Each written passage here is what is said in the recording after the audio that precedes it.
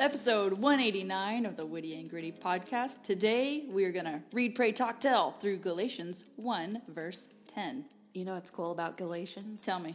When it's abbreviated, sometimes it looks like gal, and we're gal pals. And February's coming up, right? So it's like not wrong, Galentine's and Galatians look very similar. Well, I would say the overall vibe of this letter isn't so lovey-dovey. No, it's not, Brooke. So Paul wrote a letter to the Galatians, lots of little churches in Galatia at the time. Yeah. And he's getting onto people. Do you think they had the, wisdom back then that you write the angry letter but then burn it? The do not send. I was thinking the same thing. But he's like, nope, I'm going to send it.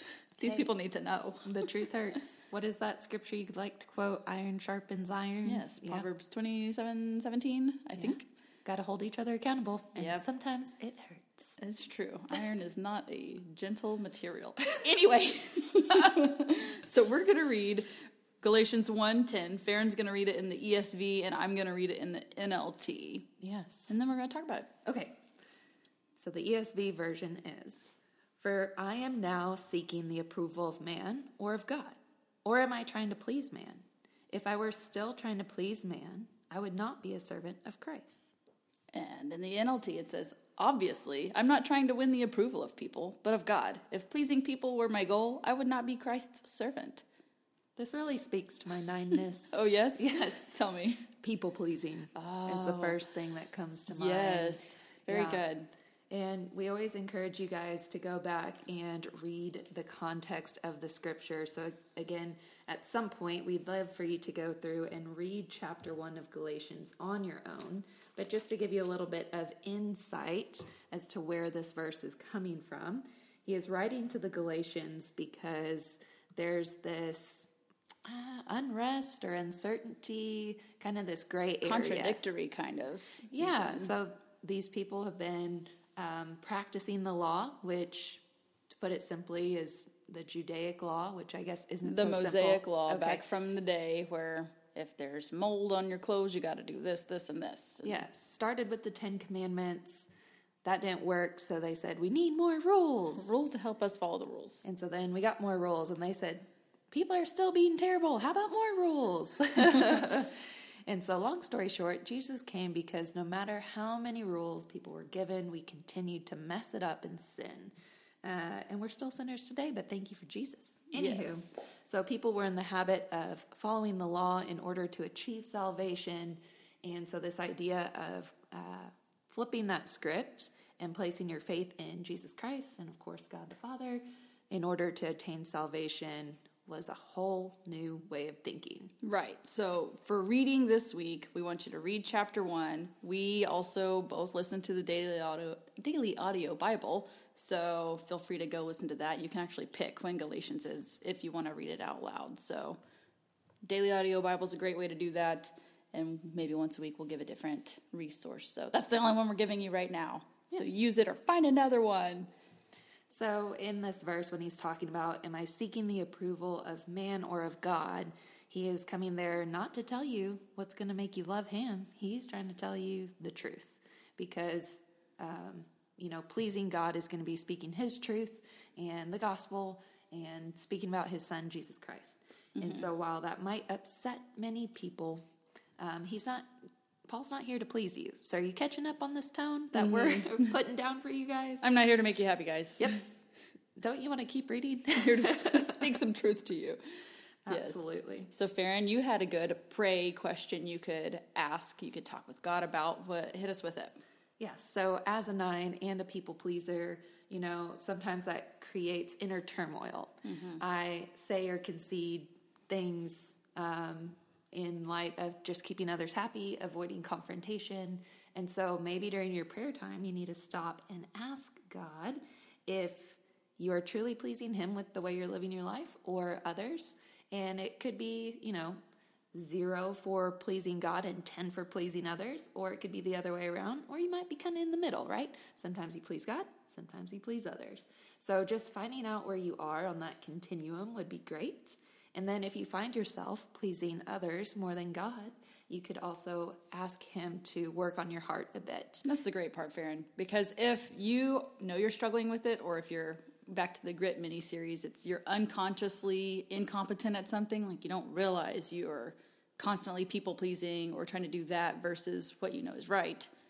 It's nice to be able to get that called out of you and then to pray over that. Please help me fix it. And that's what he's here for, too. Yeah, and you might even have the heart to do the right thing, and you might even have that pause in a moment where you know, crud, I'm just going to make this choice because it's more comfortable. So anyone else feel me out there? So I've even prayed for just like confidence.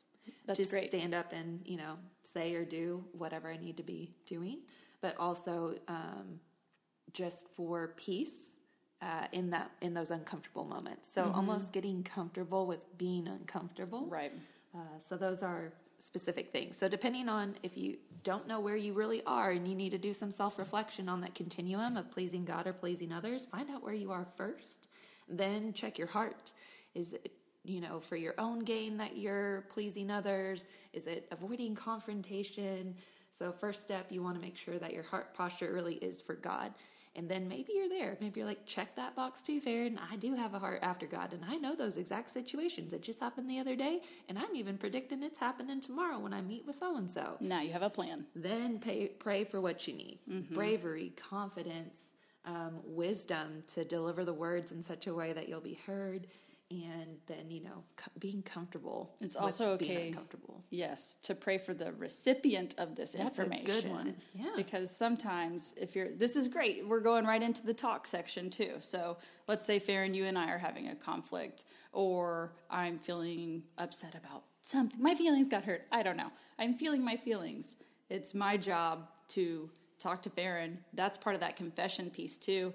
I know I struggled a little bit last year with just missing you. I know that sounds weird, but just getting that called out of me, like I can see where this is sinful, and I need to talk to Farron about making sure that she knows my heart and I know her heart, and that she can help keep me in check. And she can even, you did a good job of also like, hey, this is what's going on. Here's some other things that are going on, without being too specific, but I just wanted you to know. And that helped me too. So even if you don't know how to have the conversation, just start by having the conversation. And that's where that prayer comes too, because you can pray for, I don't even know what to say. I don't even know how she's going to take it. We already have the agreement we're in this for life, so we know we're going to work through it. It's just a matter of how, when, and can we do it biblically. And I think another idea is to go talk and have coffee with someone maybe you admire for their boldness. Yeah. Because some people are bold and you might not admire the way they go about it. Yes, the delivery. Yes, or realistically you're like, I don't see that in the cards for me, but hey, this person really models what I think I could be capable of. Yeah. 2 of my kids are bold. And I'm walking this fine line of not wanting to smother that flame, but, just harness the so power. The delivery's good. Yes. That goes right into the tell piece, Farron. Good job. Tell us more about how you're teaching your kids about this. Well, I don't really know if I'm doing a great job. That's okay. We all got to start somewhere. One thing I'm letting them know is I see what they're trying to communicate. I make sure with them, is this what you're trying to say? Yeah. And then I point out to them, well, because you said it this way, here's the interpretation. This is how I heard it the first time. But I stopped, and as your mom, I know your heart, I know what you meant, and I saw what you saw. Yeah. But if I only heard what you said, yep. Because my delivery's not very good. I would not have taken it that way. And it's especially helpful when they're having a disagreement with one another, because they're getting so mad that the other just can't see or hear from their perspective, maybe. And so when we rephrase things, the other one immediately is already apologizing because I said it the way the other one was trying to convey. Anywho, not perfect all the time, but that's one thing that I am trying to do. Yeah, I love that tactic, to where you come in and you say, this is what I'm saying, and then the recipient can say, what I heard you saying and what I feel you're saying is this. Is that what you're saying? So, Farron, you're doing a good job of modeling that, so that way whenever they start talking to each other, like, okay, I hear you saying this, but is that what you meant? No. Okay, let's work through it. Something that what, were you going to add anything else to that part? Well, what I was going to say, too, about talking to someone who you admire, like, wow, they're really bold and confident, and I could aspire to be that, is as a presenter for my current job back in the day when I was just being pulled into presenting. Thank you for the nudges, former colleague. But I just remember thinking, like, well, they're so confident. They got it all together, and I don't have that. But in talking to them, before they presented and after presenting, like, they were crapping their pants before, right, too.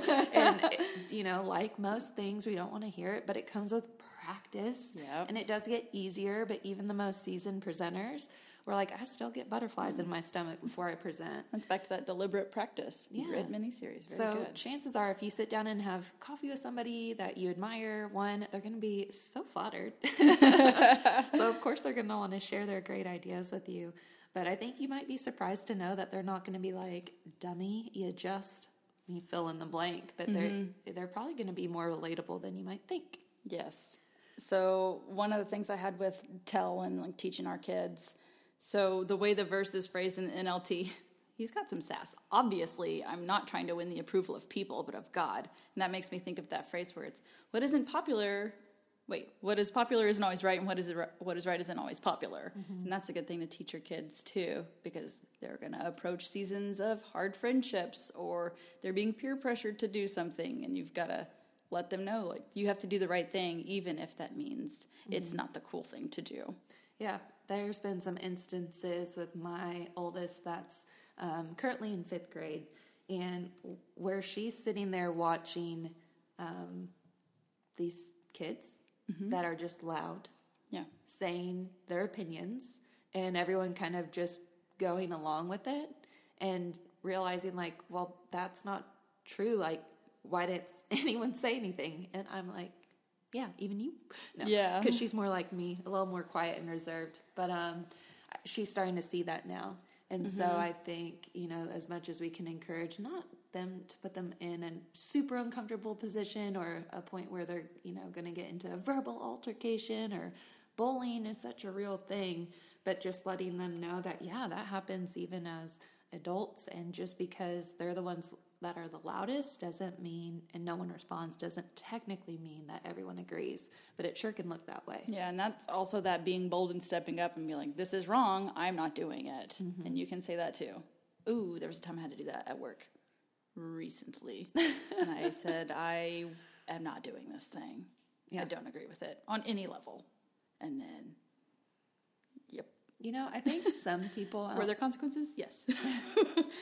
I don't know if this will resonate with anyone out there, but it resonates with myself. So, if you are listening to this later, this is for you.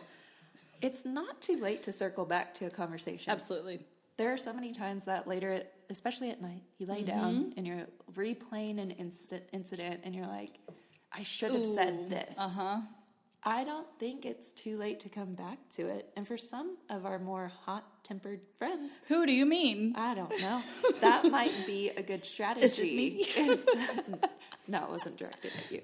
But if you find help, there As you go. look at me and gesture towards me. There's only 2 of us in the room. Jesus. You flip tables, okay?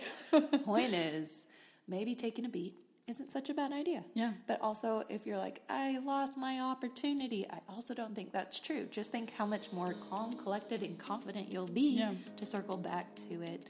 Also, the person receiving it... Pray for it before you circle back. Yeah. But then the person receiving it might also not be in the throes of the conversation. Yeah, heat of the moment. The heat of the moment. Very good.